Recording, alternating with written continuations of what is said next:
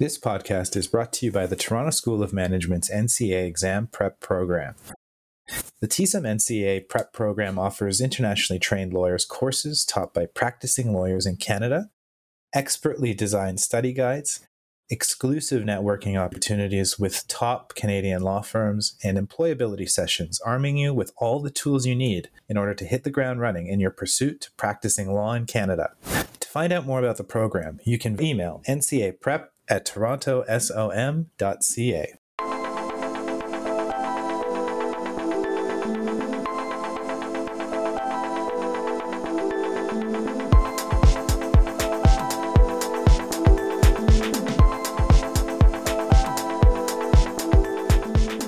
Welcome to A Shot of Life, a podcast aimed at highlighting the personal journeys of professionals and entrepreneurs in Canada, taking a snapshot of the person behind the professional title. I'm your host, Anton Haswell, and this is episode 19 of the NCA series. My 19th guest is Deborah Wolfe. Deborah is the Executive Director of the National Committee on Accreditation and Law Schools Programs with the Federation of Law Societies of Canada. The NCA assesses the qualifications of individuals with legal education and professional experience obtained outside of Canada, or in a Canadian civil law program, who wish to be admitted to a common law bar in Canada. Ms. Wolfe also leads the process to approve Canadian common law law school programs.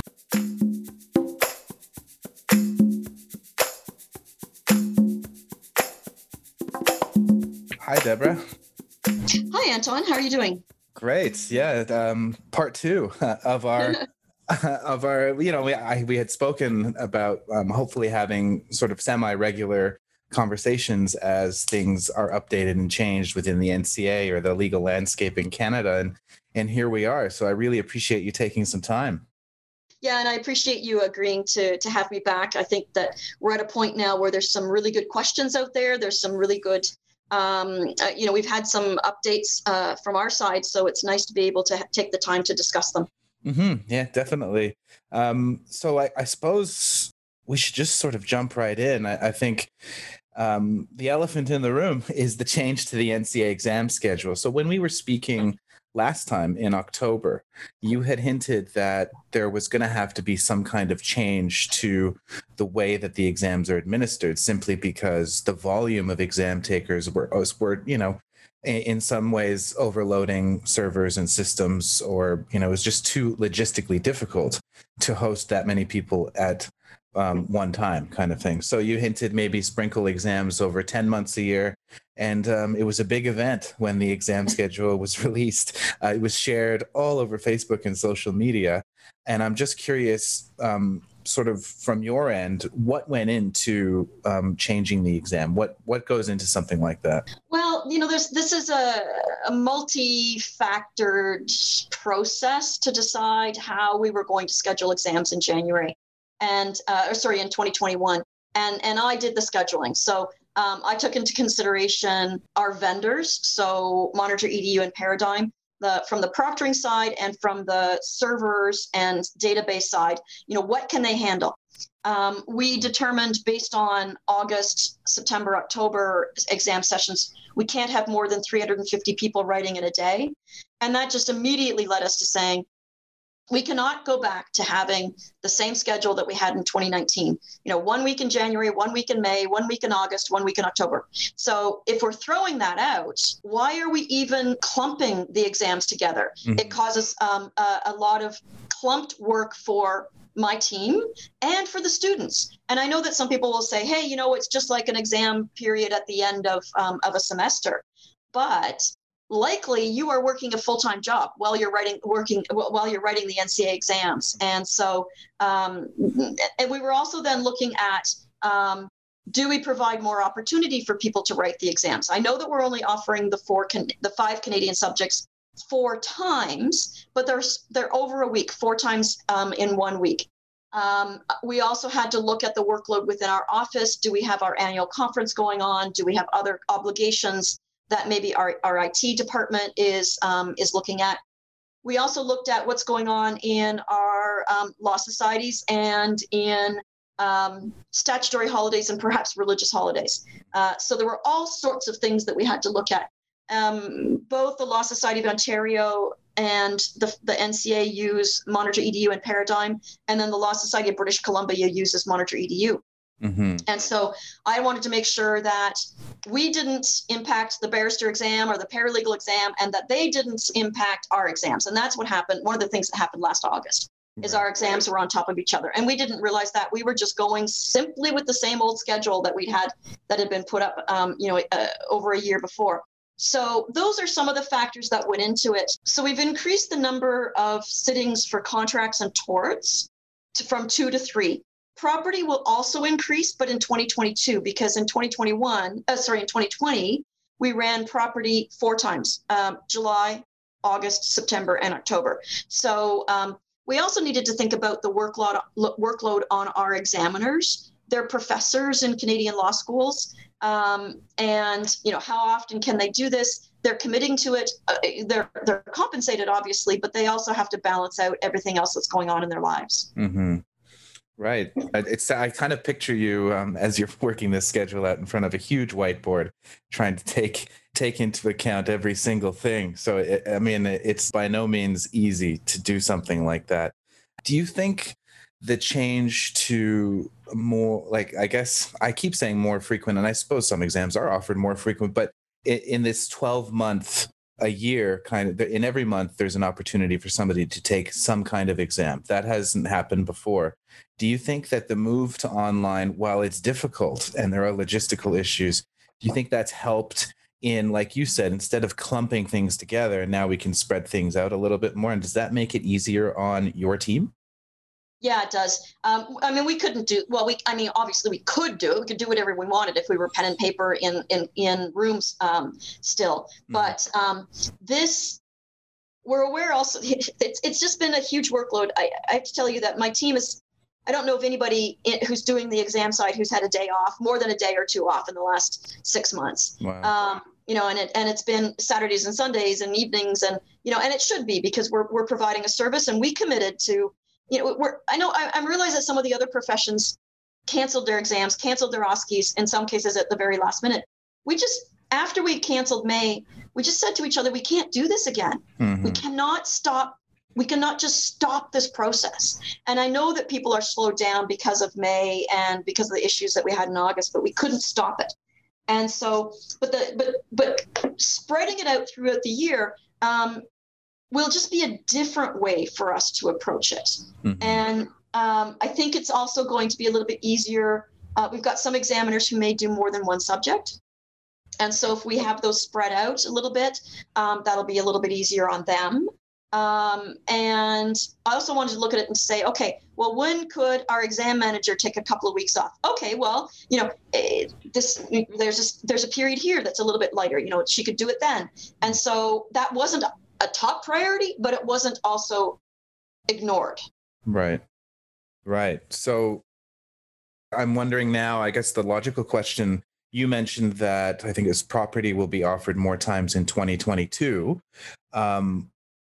Is it safe to assume that the exam schedule will look like this moving forward for the foreseeable future, not just 2021, but in the future as well? Yes. I'm more of a spreadsheet person than a whiteboard person, and I had, right. I think that this was maybe version 6, and I had started with some different ones where, and I don't really want to go into the details of the things that were thrown away, but we really had to take into consideration from the technical side what the proctors and what the servers and database could handle. Mm-hmm. That's actually hosting the exams. Do I think the schedule is going to look like this in 2022? I think the schedule is going to be a 12-month schedule. Mm-hmm. It's going to offer multiple times to write exams. It's going to not have a single day for constitutional law in 1 month and then a single day in 3 months later. So yes, we were going to continue with the multiple days of the big exams. Mm-hmm. Will it look exactly the same? I don't know. I want to get through a few months. Yeah. In 2021, but I don't know that there have been people saying, I want this changed or I want that changed. And I think that once we're into 2021, let's say if we were to put ourselves right now on March 2021 and files are being assessed regularly, people are in the schedule, think people are going to say, hey, you know what? The schedule makes sense. I think sitting here, there are some downsides to it. Right. And I recognize that, but I also want consistency. I want people to look at the schedule, and they're not going to be able to say, oh, you know what? She changed it, and she's going to change it again. And I really want to make sure that we are being consistent. So this is what the schedule looks like for 2021. And what my goal is to have a 2022 schedule up by mid-year.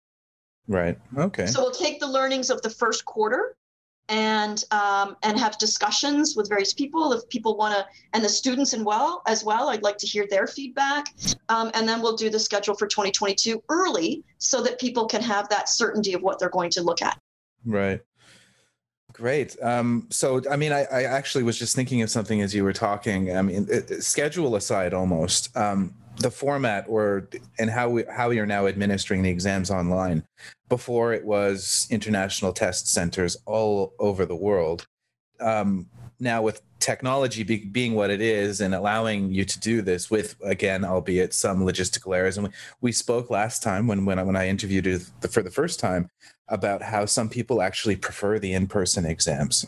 They prefer writing pen in hand rather than typing things out, and how you had considered that when you allowed for an extra hour in the exam taking. So I'm wondering, do you envision, again, this is just sort of us spitballing or looking at a crystal ball, but is there ever going to be a time, you think, where there's a hybrid model where there's some in-person testing and some online, or as technology is perfected, this is just kind of the way the world is now and online will exist forever? I think there's two parts of that, Anton. One is, will there ever be in-person exams? And the other is, will there ever be handwritten exams? Right. Interesting. And let's deal with the latter. No, we're not going to go back to handwritten exams. And I know that for some people that is going to be very disappointing. But we also are reflective of the practice of law in Canada in the 2020s. And one of the commitments, or one of the requirements for lawyers in Canada, is that they be technologically competent. Yeah. And just one of the very basic parts of that is you have to be able to work your computer. We're not saying that you have to be able to code, no, but you have to be able to respond to emails. You have to be able to, write a brief. The days of having dictation and somebody writing that out for you are gone. In Canada, is my understanding. And so we're not going to go back to handwritten exams. Will we go to a point where people bring their laptops and they sit in a room and they're proctored in person as opposed to proctored on their camera? Maybe, but I don't really see a need to do that. I do know that we've got people, if we wanted to dive really deeply into the problems that people are facing in the exams, there were myriad problems in August, and then fewer in September and fewer again in October. And what we saw is that there's no question that in August there were database issues, there were server issues, and there were proctor issues. But but there were also issues with students' hardware, software, and internet. Yeah. And as we go forward, those are going to persist. And so that's where it becomes really important for the student who's writing to go onto the website, to do the tests that are on there. We're working on having one sample question so people can actually log in and see how the system works. We don't have that up yet. We're hoping to get it up by the end of 2020 so that people have an opportunity to practice that before the first exams in January. And so we're aware of the fact that, depending where you are, whether that's Iqaluit or maybe, someplace in the Punjab, your IT may be, your broadband may be a little bit less robust than it might be in, I was going to say downtown Toronto, but sometimes, for those of us who live I live in an inner city as well. And sometimes my internet is great and sometimes my internet's really bad. So sometimes when you've got the high usage, it's not good. But we also have people saying, you know what, I don't have good internet at home. I've got toddlers and grandparents living with me. Is it okay if I rent a hotel room and write the exam in a hotel room? And we're like, yes, absolutely. Or can I go to the library and book one of those private offices at the library and write it there? Absolutely. Those are the types of creative solutions that people are coming up with as they write their exams. And, the other thing I love about the exams is people not having to drive from, where I grew up on Lake Huron, 3.5 hours from Toronto, down to Toronto to write in a convention center, or somebody having to fly from Nairobi to London, England. If we can avoid that, think about the benefit to the planet. Absolutely. And the planet and the mental health of the exam taker, like you said, with travel, there's a lot of things to sort out. I agree. I can't think of a reason why, this kind of tech shouldn't be used in the administering of exams. And so and for the most part, the feedback that I've received has been positive about that. The people love the idea that they can take some control as to where and how they write these exams. There are, like you said, there are some people who raise issues with, if the internet conks out for 5 to 10 minutes. One woman I spoke with, who I haven't released the podcast, she mentioned that happened, but then she was sort of given an extra 5 minutes by the proctor or something. So it was sort of, we've had lengthy discussions. We have a weekly meeting with the vendors and our team. And I also have a monthly or every 6-week meetings with Law Society of Ontario and the Law Society of BC, where we talk about things that are going on and how can we improve, and what do we need to do, and what good idea is happening in BC that we can adopt here, and vice versa. And things like what happens when somebody's internet goes out, and how do we compensate that, and what is the process to compensate it? We're also aware, and I don't know if people are listening who are living in Nigeria, but we're aware of the horrible things that are going on in Nigeria, and violence in the streets. And so we want to be sympathetic about those types of situations too, and flexible. But there's only so much that we can do. And so, there's a balancing of the customer service of providing flexibility to individuals with ensuring that the standards are met. And that's the really difficult road that we have to travel. And we do want to be flexible, but we also have to protect the process. Sure, of course. Well, I think this conversation here has, I hope, led to a lot more clarity regarding the exam schedule. I actually, when I looked at it, it makes, in some ways, like, you just kind of get a feeling this makes sense. Why not offer the exams if you can 12 months a year? So hopefully everybody feels the same way. And those who don't, like we just spoke about, who may sitting right now think this is confusing, or I don't know why they would have done this. Maybe in March, when we have our third conversation, Deborah, more people are sort of understanding of the schedule and saying, oh yes, that makes sense. And on one more thing. In the old system, people would register for 5 exams, and then they'd cancel 2 before the week before. Right. And we had a cancellation rate of 30%. And so that's money wasted for the student, because they lose a little bit of money when they cancel, or they no show and then they lose all of their money. And so that aspect was also in the back of my mind, is I'd like to see, after we get through a couple of months, what is the cancellation rate, right, as we go forward. I had a couple of questions from some of the listeners of the podcast who are excited to be able to have their questions answered by you. So there's been a few posts recently on Facebook with some confusion around the submission of transcripts. And I was wondering, I think it would be a really good opportunity for you to just really clarify what transcripts need to be sent to the NCA and how they need to be sent to the NCA, and maybe a little bit of why. So let's start with the why. Yeah. Every credentialing agency, whether that's the NCA or World Education Services in Toronto or the University of British Columbia, we all have to make sure that the documents that we accept and review are valid, are official, they're not fraudulent, they haven't been altered or tampered with. And the way that we deal with this is we will only accept any document related to an applicant's legal credentials. So law degree, whether it's LLB, JD, LLM, their bar documents, their bar exam results, their call certificate, their certificate in good standing with a regulatory body, all of that needs to come directly from the issuing institution. That means that your hands as a student, your hands, your family's hands, your friends' hands can't have ever touched the document. And so how will we accept them? In the old days, 10 years ago, everything was mailed into us, courier or mailed into us from the issuing institution. Right. Today, 10 years ago, because I took over in July 1st, 2009. So now we're 11 years from then, 11 and a half. We are accepting secure electronic document transfer processes. And the list of those are on our website. We accept couriers. We accept regular mail.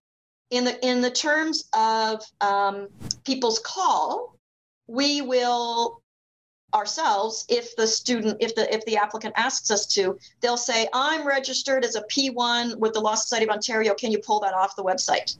And we say, yeah, of course. And so that will work for the state boards or law societies or whatever the appropriate terminology is in the jurisdiction. If there is a publicly available directory on the website of the organization, we'll do that. Right. And so that could save some people some money, but it also can be done quicker. And so that's how we're accepting it. We will not accept hand-delivered. I mean, we don't accept hand-delivered anything. Our pandemic rules are no one can come into our office. We will not accept something that you picked up at the university and dropped in a mailbox. We will not accept a PDF that's emailed to us, whether it's password protected or not. We just cannot do it. There's too much risk in fraudulent documents, forgeries, and tampering. So when it comes to legal. For the pre-law transcripts, we'll accept your original copies that you can mail into us. They don't have to be in a sealed envelope, but they have to be, I mean, we know what they look like. And they have to have all the appropriate stamps on them. But often it's just easier for people to go on their undergrad university website and request the documents be sent to us. And do candidates' file numbers also need to be included on the transcript or on the envelope when they send something to you? Or is their full, sort of legal name enough for you to be able to say, okay, this transcript is for this candidate? Yeah, like most transcripts include legal name and date of birth. You can imagine that there's some names in our database where we have a couple hundred of the same names. In fact, I had 3 files on my desk yesterday or 2 days ago. We're going, is this the same person? We can't tell. Right. And so. And then we've got a few twins as well. So that creates problems too. Yeah. And then when you've got people who change their name for whatever reason, they maybe adopt a different name throughout their life. And so they don't have to have their NCA name number on it. No. And if a document has been sent to us, we keep it. We never get rid of it. Yeah. So somebody might have immigrated to Canada 8 years ago. They had their documents sent in before they left their home country. They got to Canada. They said, I can't do the NCAs right now, but 8 years ago. But now they're ready. We'll still have that document if it was sent to us. Now it might be off-site, but if it was sent to us, we have it. Right. Interesting. Well, I think that clears that up. I hope that answer helps people who were asking on Facebook and asking me personally. Now, actually, I think I just noticed, just prior to our chat here on a Friday, the 27th of November, that the August exam results have been released. And this was, a bit of a, people were really waiting in anticipation for the exam results to be released. And there were a lot of questions about why would it take so long? So I was wondering if you could maybe get into, I know we've spoken about the fact that you've contracted some university professors who will grade the exams, but sort of all of the logistical mishmash that happened in August and September. Why did that lead, or how did that lead to August exam results being released so late? Yeah, and the August results aren't all released yet. Okay. From the beginning, I said, we're no longer going to do this the way that we used to do it. I mean, this has been a great, hashtag pandemic perks. Yeah. It's been a great opportunity to say, why did we do it like this? Do we, and if we had good reasons to do it in a certain way in the past, do those good reasons still apply? So here's one of the areas where there's no good reason to continue to wait until we have absolutely all of the exam results before we release any exam results.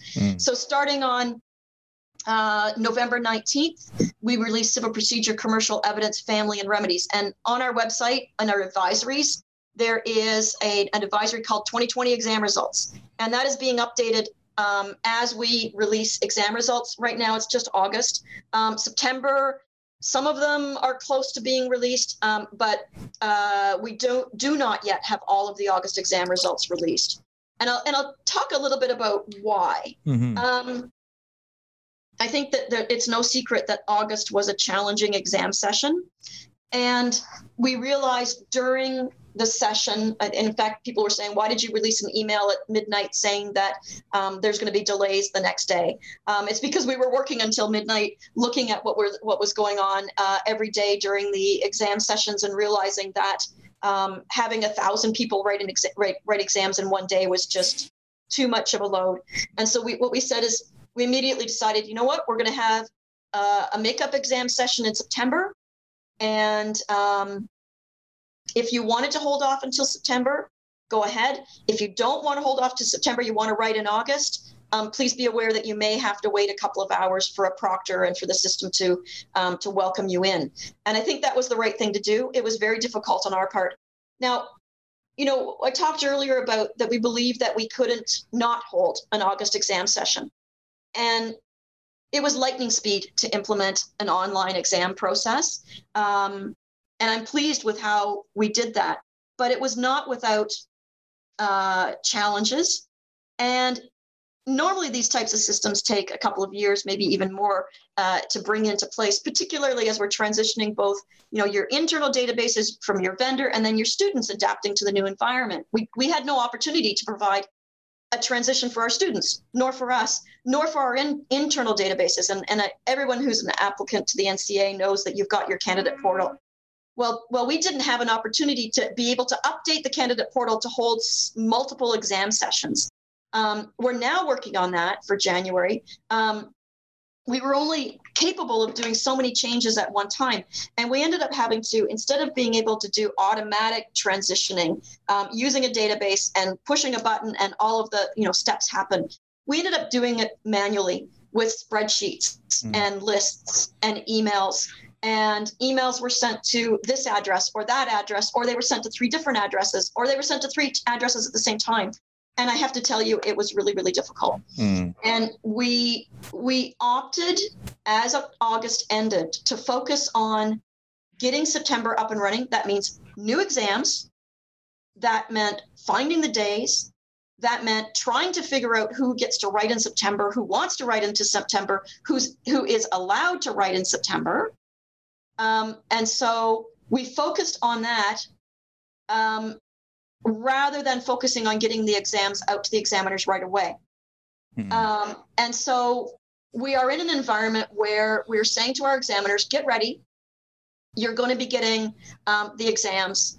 And then we were able to, once September was going, we were able to step back and say, okay, good. We're now we can go, and we know what's being written. We think we know what's being written in September. We think we know what was written in August. We can start getting the exams marked. So at that point, we had the examiners start to marking August. Now, remember, these are people who are professors at law schools, who have families, who are starting to teach their fall semester online. And they probably taught the last of the spring semester online, but it was as a pandemic emergency. They have always marked on paper. And all of a sudden we're saying, here's your login, here's your 150 papers that you have to mark online. And for some people, they were like, I love this system. It is fantastic. And for others, like, oh, I don't understand how this works. And so it's been a challenge for them. And then we look at the enormous number of exams. We didn't have a May session. And so we had everybody from May move forward to August, plus more files were assessed. So there were extra people going into August. Plus, I think some people chose to write more exams in August than they would normally have written. And so we had an enormous number of exams. And so it was really a huge task for us and for our examiners and for our vendors to prepare all of that. So where are we now? We have 2, 4, 6, 8, 10, 11 sets of exam results released. There are a couple more in the hopper, and there are a few more that the professors are still finishing the marking. The feedback memo that you get if you fail an exam is in process, but we're prioritizing getting the marks out there. We're also putting in a new process for people to review their exams. Never will you again go and sit in the room to look at your exam. You are now going to do it from home. And so that, I think, is going to be more convenient for people as well, because they can do it on their own timeline without having to, I have to show up in Calgary at the Law Society of Alberta on this day between 9 and 11. Right. You don't have to do that anymore. And as the exams are marked and sent to us, we are then giving the examiners the next exam session. So September is being marked now by some of the examiners, and then as they finish that, they are being given October. Right. So it's going to be so yes, August is late. It will be between, I think, the 13 to 16 weeks likely. September will likely be 12 weeks. October will, the workload has been enormous. And October, I suspect, will probably be at that 12 weeks as well. I hope not. And it will also depend how many exams are written. So let's say in criminal, there were probably 800 exams written, but then let's pick a different one. Remedies, it might have been 20. Right. And so it's far easier for us to release remedies than it is for us to release criminal, because with the examiners need the time to mark. What do I think is going to happen in 2021? So a few things. First off, I hire the examiners on contract, and they commit to preparing syllabi, preparing examinations. We have to have a unique exam for every session, marking those exams and hearing exam appeals. And we work with the examiners on this. And I've got a great group of people. I decided before the pandemic hit to increase the number of examiners from 1 to 2 for contracts, torts, and property, and from 3 to 4 for the 5 Canadian subjects. The hiring process of 10 new examiners was not a trivial exercise, and it was carried out during the lockdown of the pandemic. And so that was also a difficult process that was going on at the same time as all of these other pieces. I was able to bring a couple of those people on early for October, but the remainder are starting for January. What do I think this means? I think this means that in January and going forward, we are not going to be at a 10 to 12 week turnaround.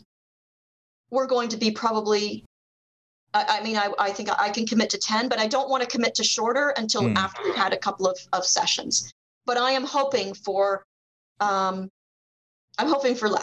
Yeah, well, and that's good news. I think the explanation makes sense for the delays. I mean, I think something resonated. What you said was, all these examiners and your staff and everything, they're all people, right? And things happen, and the pandemic exists for them as well. And like you said, if the examiners are professors of Canadian law schools here in Canada, everything's being done online. So, professors, some, who have been teaching, I would imagine, for quite some time, this is all new.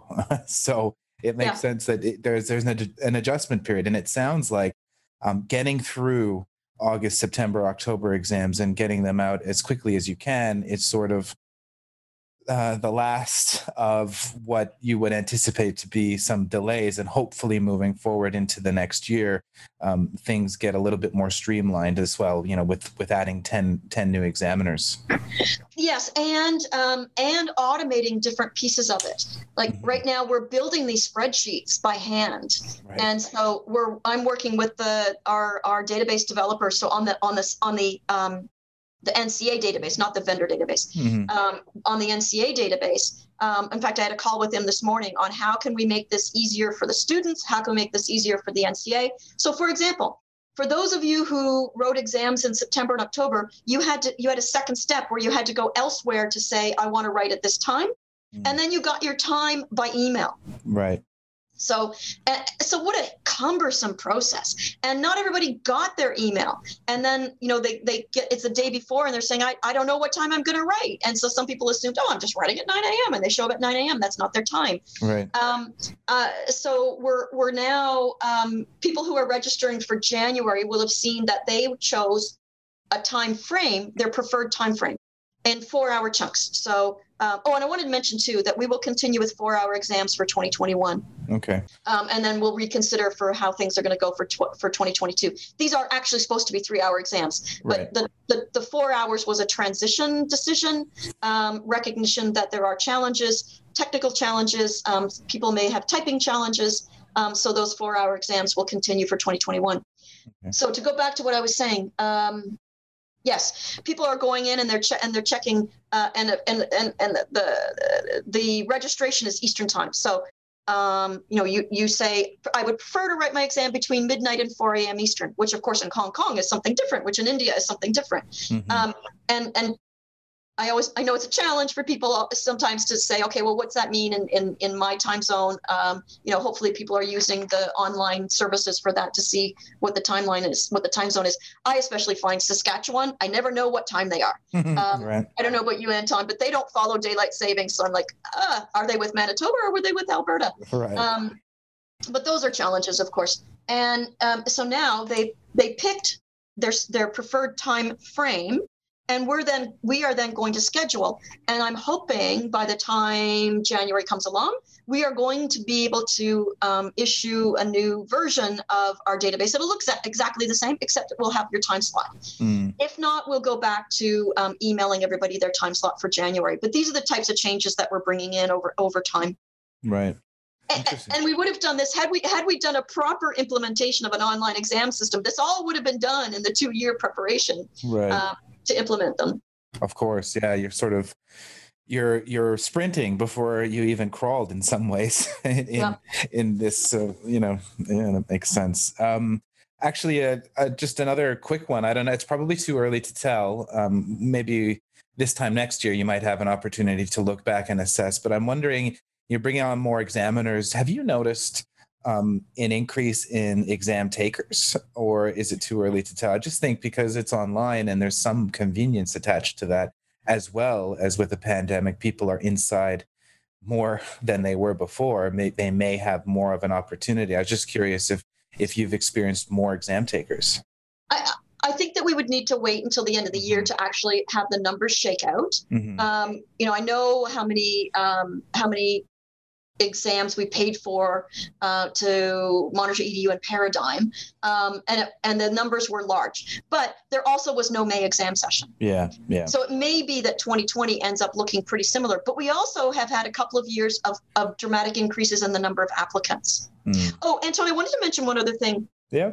I know that it's taking a long time for us to respond to emails in some cases. Mm-hmm. I hired 3 people over the last 2 weeks.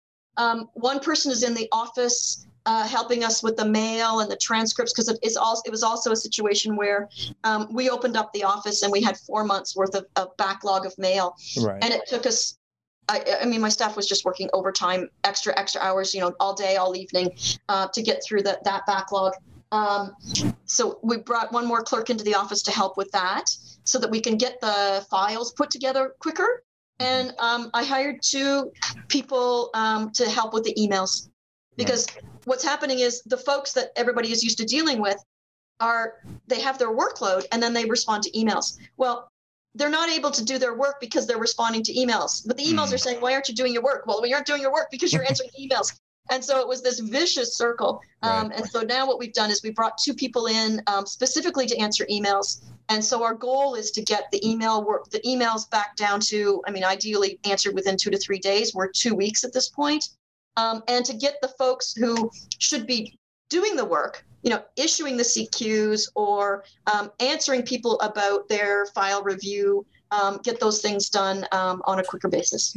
Yeah, well, that makes sense. That was one of the questions I had for you. Yeah, is on the admin side. Yeah, we've spoken about the examiners and a hiring increase there, but I could only imagine the amount of workload that exists within your team. So it's good. It sounds like growing slightly, but hopefully that helps streamline a lot more processes and make things easier and more manageable for everybody. And obviously, at the end result being people get their emails responded to in a more timely manner. So that's right. And some of the things take longer because we are in a pandemic. yeah. I've got typically 4 or 5 people working in the office on a daily basis, and then I've got another 6 or 7 people working at home. And so, if somebody is dealing with a request for a CQ, but it's not clear that they've finished all of their subjects, somebody else needs to pull the file, scan the documents, send it out to the person who's doing the CQ work. And so that type of thing slows us down rather than someone walk, 10 steps from their desk and pull a file out of a cabinet. Of course. And it'll be interesting to see. I don't expect we'll have people back in the office. Like, I don't expect we'll have a full team back in the office for 12 months, 14 months. Yeah. Even then, I don't know. No, it's, I mean, we hear things about the vaccine, but then, I was watching the news this morning saying 3 million Canadians may get a vaccine by March break, but, there's 38 million here. And now with everything moving online, some may feel more comfortable. You may develop processes that make sense for some people to work remotely. And it's not just an NCA team problem. It's sort of like a worldwide business problem to rethink, because sometimes I go for walk. I live downtown in Toronto, and sometimes I go for walks and look at all the towers, the BMO Tower and the TD Tower, and I wonder how many people will be in those offices once everything's back to normal. Yeah, and I live in downtown Ottawa, so the traffic down here, I mean, it's picking up this fall. Right. But when I went for a run in May, it was like, oh, I didn't even look before I crossed the street. There's nobody down here. But then on the other hand, I come into the office a few days a week, and I was looking out, and we're a fairly high floor, so I can see into the office buildings around me. I saw one person in the entire building next door. Yeah.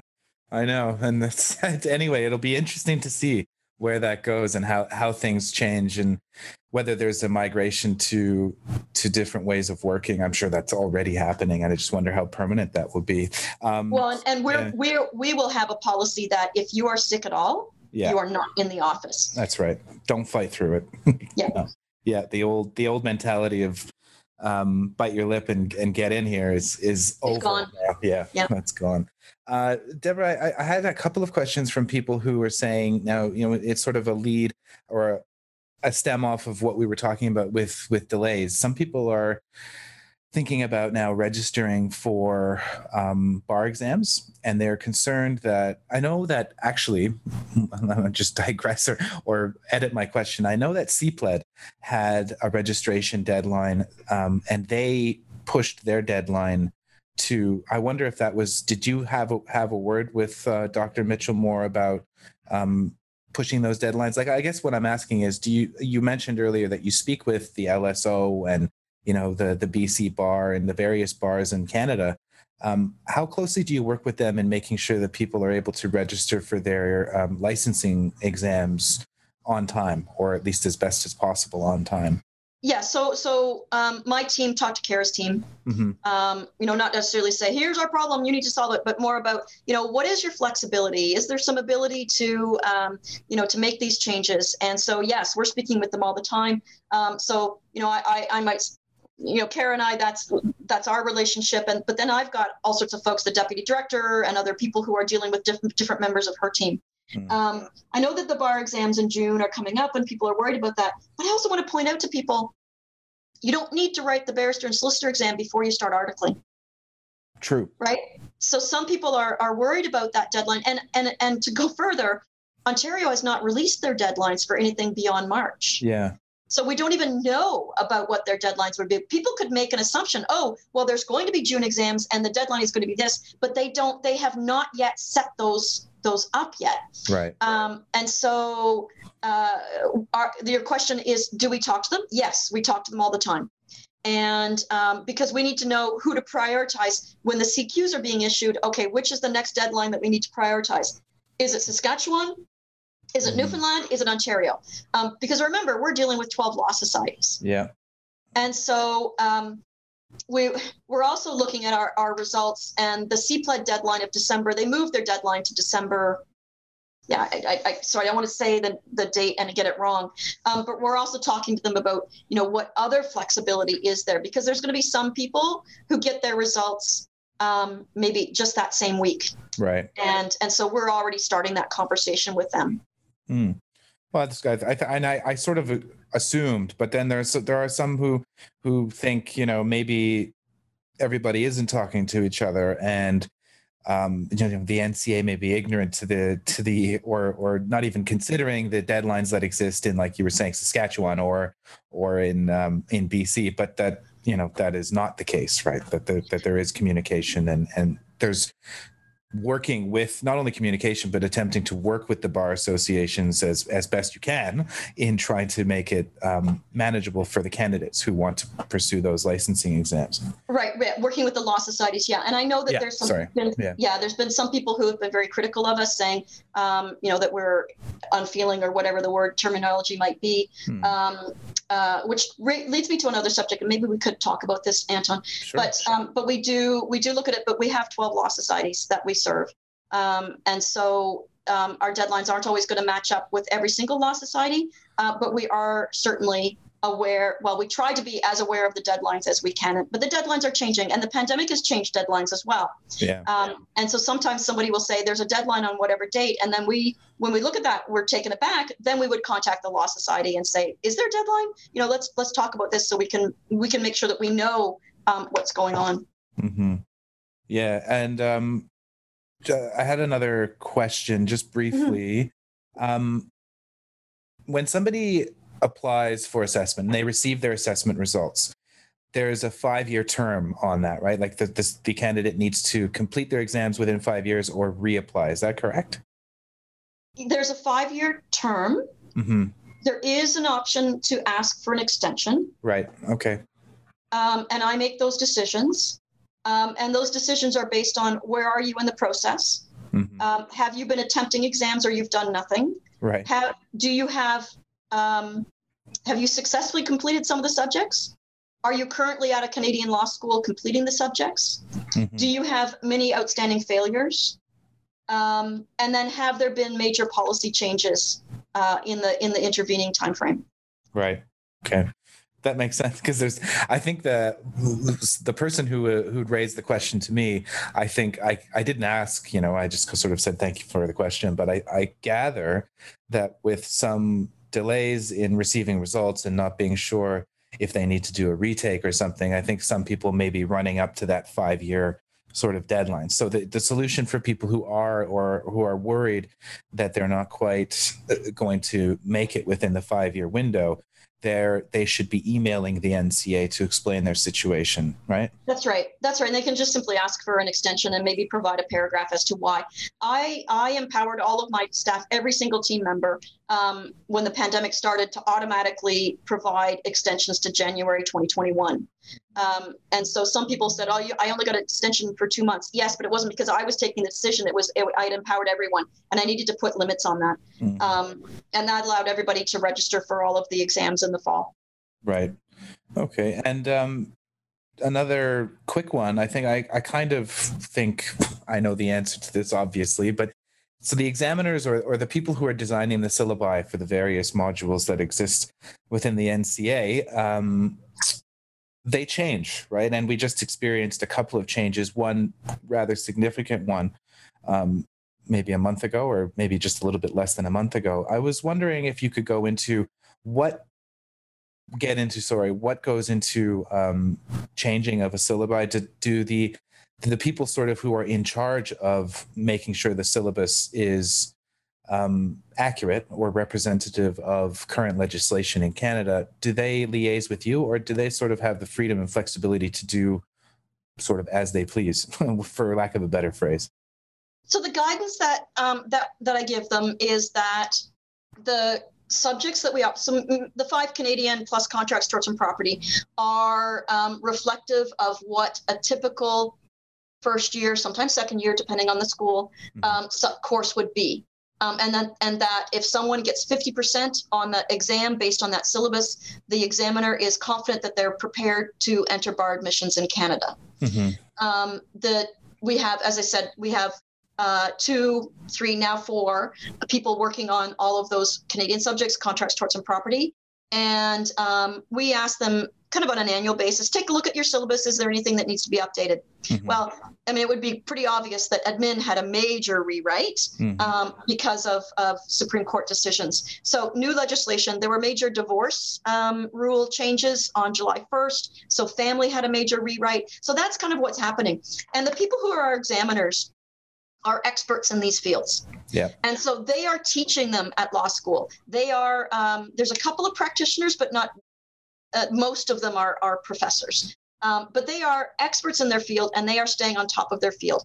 Now, sometimes you'll see that there'll be 2 syllabi up for a single subject, and it will say, this is for the May exams, and the next one is for the August. Just because we don't want to put up a changed syllabus too late, too close to an exam date. So when there's a change, it'll say, in effect for January 2021. So that's the way that we have approached that. I think, does that answer your question? Yeah, I think that makes perfect sense. It's just sort of one of those things that, there's an announcement made that the syllabus has changed, and I just thought it might, for my own intellectual curiosity, wonder what kind of goes into that and how the inner workings of that all go. So interesting anyway for me. I'm kind of bouncing around. I have only a couple more questions, Deborah, and then I'll make sure that, if there's anything that we haven't covered that you would like to sort of say or mention, that we can get into it. So one of them, another pretty, I think, basic question is that there was somebody who was asking what the reason is behind the policy that somebody cannot retake, let's say if I failed Foundations of Canadian Law, why can't I take that exam in the next session? Why do I have to sort of skip that one and take it in a different session? Yeah, so this has been a topic of concern for quite a while, and there's, originally if we go back to when I took over the NCA, they were only 2 exam sessions a year, and I took over as I said, for July 1st, and I immediately said, okay, we've got August coming up, and we're going to run October, and I hired an exam manager, and I said, your role is not only to learn your job, but also to run another exam session in October, and then we transitioned the following year to 4 exam sessions, and so there were some limitations around our capabilities of offering that. People were saying, hey, you know what? I think I might have failed when I wrote it in January. I want to register for May. Well, if we did that in the old days, we would have to have printed an exam for you, booked a seat for you, which could mean more space. So there were a lot of expenses. Right. We're in an environment now where that may be changing. However, if you have an outstanding exam in your system, let's say you wrote constitutional law in August, you're about to get your exam results, and constitutional is in January. As soon as those exam results are released, and if you passed, yay, congratulations. If you failed, you can immediately register for January. There's no waiting. The issue is that when you don't have an exam result, we can't let you register. Now we're talking about whether we can revise our database to allow that, but we also have to understand the impact that would have on all other parts of the system, because we could be in an environment where you write an exam in January, you think you didn't do well, maybe 400 people wrote it, and maybe 200 people think they didn't do well. So 200 people register, but then of those 200, maybe only 50 of them failed. And so 150 people all of a sudden are pulling out of the system, but we've prepared for, so there's that type of thing, that the administrative side of it. And so I'm kind of grappling with how can we make it happen so that people have sufficient freedom to be able to register? So for the time being, if you have an exam result and it's a fail, you can register for the next time it opens. Right. Well, there you go. There's the answer, I hope, to that question. And I guess for me, for the rest of my questions, it was interesting when I sort of publicized the idea that I was going to be speaking with you today. There were quite a few people who approached me privately, and they've asked me to ask you if you have an opinion on the increase. I don't know if you've even noticed, but there is an increase in private tutoring for NCA exams. And there's some particular concerns that some of these private tutors may not be quite as accomplished or knowledgeable as they claim to be, and thus people are, they say, being taken advantage of. I suppose I'm curious too what the NCA's stance is on the private tutoring business. I think I've noticed, full disclosure, I'm developing a program with the Toronto School of Management.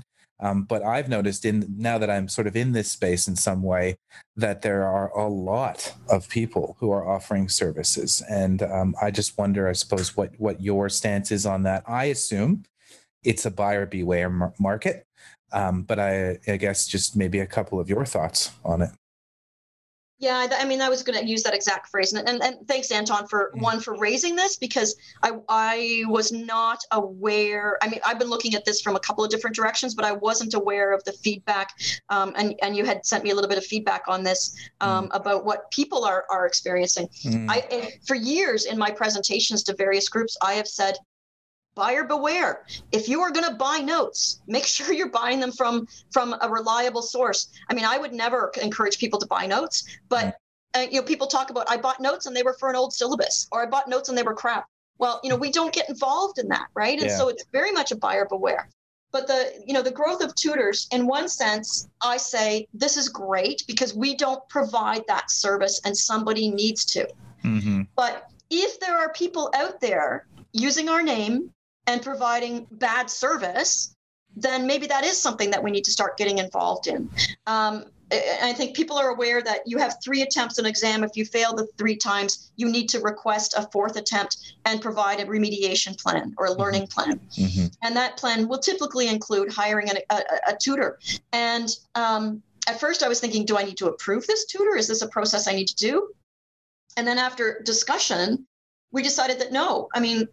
Everybody is intelligent, educated. They are making their decisions as to who they believe the best person to hire, and that we wouldn't micromanage that. I'm now hearing that maybe there is some micromanagement needed. I don't know. I'm still very much on a listening process. Right. Yeah, no, that makes sense. I think it's been really interesting for me. There are some who have been in this space for a long time, and they've developed quite a good reputation, and that's great. I agree with you that for people who need a little bit of assistance and guidance, it's a great service to offer. But I just can't believe, Deborah, I must be honest, there was one person, I'll just give you an anecdote. One person on Facebook maybe a month ago who was saying, hey, I might be writing, I don't know, foundations. And I'm just wondering, where can I go for help? And literally 6 different personal tutors responded to that question. So, it was just an indicator to me that there's so many that are now coming out. And like you say, if they're good, then great, more choice. But I guess part of the reason I asked the question was because some people are saying, there's like these false marketing strategies where people are sort of putting up questionable testimonials, things like that people kind of get rubbed the wrong way by. So it's just an interesting area to look at, and it'll be interesting to monitor, I guess, moving forward. Yeah, I think it's a challenge. It's like those of us who want to go and buy a mask. Yeah. Well, you look on Facebook and there's so many vendors. Well, How do you know they're good? How do you know the mask is any good? How do you know that you're actually going to get something? These are really good questions. How do you, as a consumer, how do you make these decisions and make the correct decision? So it's at the current time.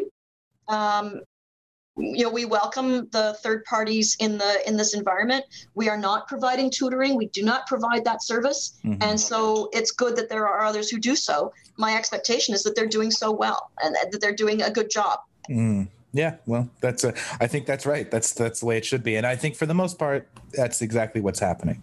There are really great mentors and tutors out there. So I suppose on my end, Deborah, that kind of wraps me up. But I'm wondering if we hadn't touched on something that maybe you wanted to touch on, or if we hadn't covered something. I think there is one thing that I would like to talk about. I know that this time is a highly charged emotional time. I know that the NCA process is a high stakes process. And if you don't get through our process, you can't go on to the next step, and you can't become a lawyer in Canada if you have your legal education from outside of Canada. We've seen an increase of aggressive emails. Phone calls that are very difficult. We're not accepting phone calls at this time because we do record our phone calls for training and quality assurance and the record keeping. And if I've got people taking phone calls from their homes, I'm just not going to record their home phone. It's just not going to happen. Yeah. So we at this point are not having phone conversations. A written record is better anyway. But I would just ask people to think twice before they send an email that may be a little bit aggressive. And from our side, we do everything that we can to respond professionally. And I talk to my team and I say, we are dealing with NCAs as future lawyers, future Canadian lawyers. Let's give them respect. That sometimes doesn't always happen. Sometimes the answer may be a little shorter than it should be because of how busy people are. The answer may take a little longer than we would like due to workload. But I think that I would like to remind people that that aggressive emails are inappropriate in an environment where you are discussing issues around your file. And unfortunately, there have been some that have been absolutely inappropriate. Not everybody, it's very much the minority, but when it happens, it has been upsetting for the people who have been on the receiving end. Right, of course. Yeah. And I mean, I echo that. I think that's, like you said, if you're treating individuals and candidates, the NCA candidates, as future Canadian lawyers, and you should treat them with respect. And I think the opposite of that is true too. I mean, the NCA is an accreditation body, within the Federation of Law Societies. So it only makes sense to try to act as professional as you possibly can, even though there would be some issue. Everybody's, the pandemic world, maybe people lose jobs or if there's all kinds of reasons as to why somebody would be upset. But I suppose I'll echo you and just say, let's try to keep the correspondence with the NCA professional. And people can be upset, and there's a lot of justification for being upset. There's no question about it. But there's a difference between saying, I know that it's really busy and you're having a tough time right now, but this is what's going on in my file and I need your help. And this is my second email. I haven't heard anything from you. There's a way to present it. And we know we're not happy with the fact that we're not answering emails as quickly as we would like. And so removing the emotion, we try to do that. And I would hope that others would try that too. Yeah, I agree. And I hope people hear this, and I hope it helps, moving forward, that there's less of those distressing back and forths. Deborah, I want to thank you again for taking so much of your time to be on the sort of podcast episode 2.0 with the NCA. It's really a pleasure of mine to be able to interview you and to ask questions and to learn more about the process and what goes into some of the decisions you make. So thank you so much. And I know the listeners really appreciate it as well. Well, thanks very much for having me back on. And I hope that we can do this on a regular basis when there are other things to talk about. And I really appreciate you gathering questions from people and bringing them to me. Sometimes we don't see those types of discussions. Well, obviously we're not in the Facebook groups, but the fact that you're able to bring the questions is really helpful. So thank you. Great. Thanks, Deborah.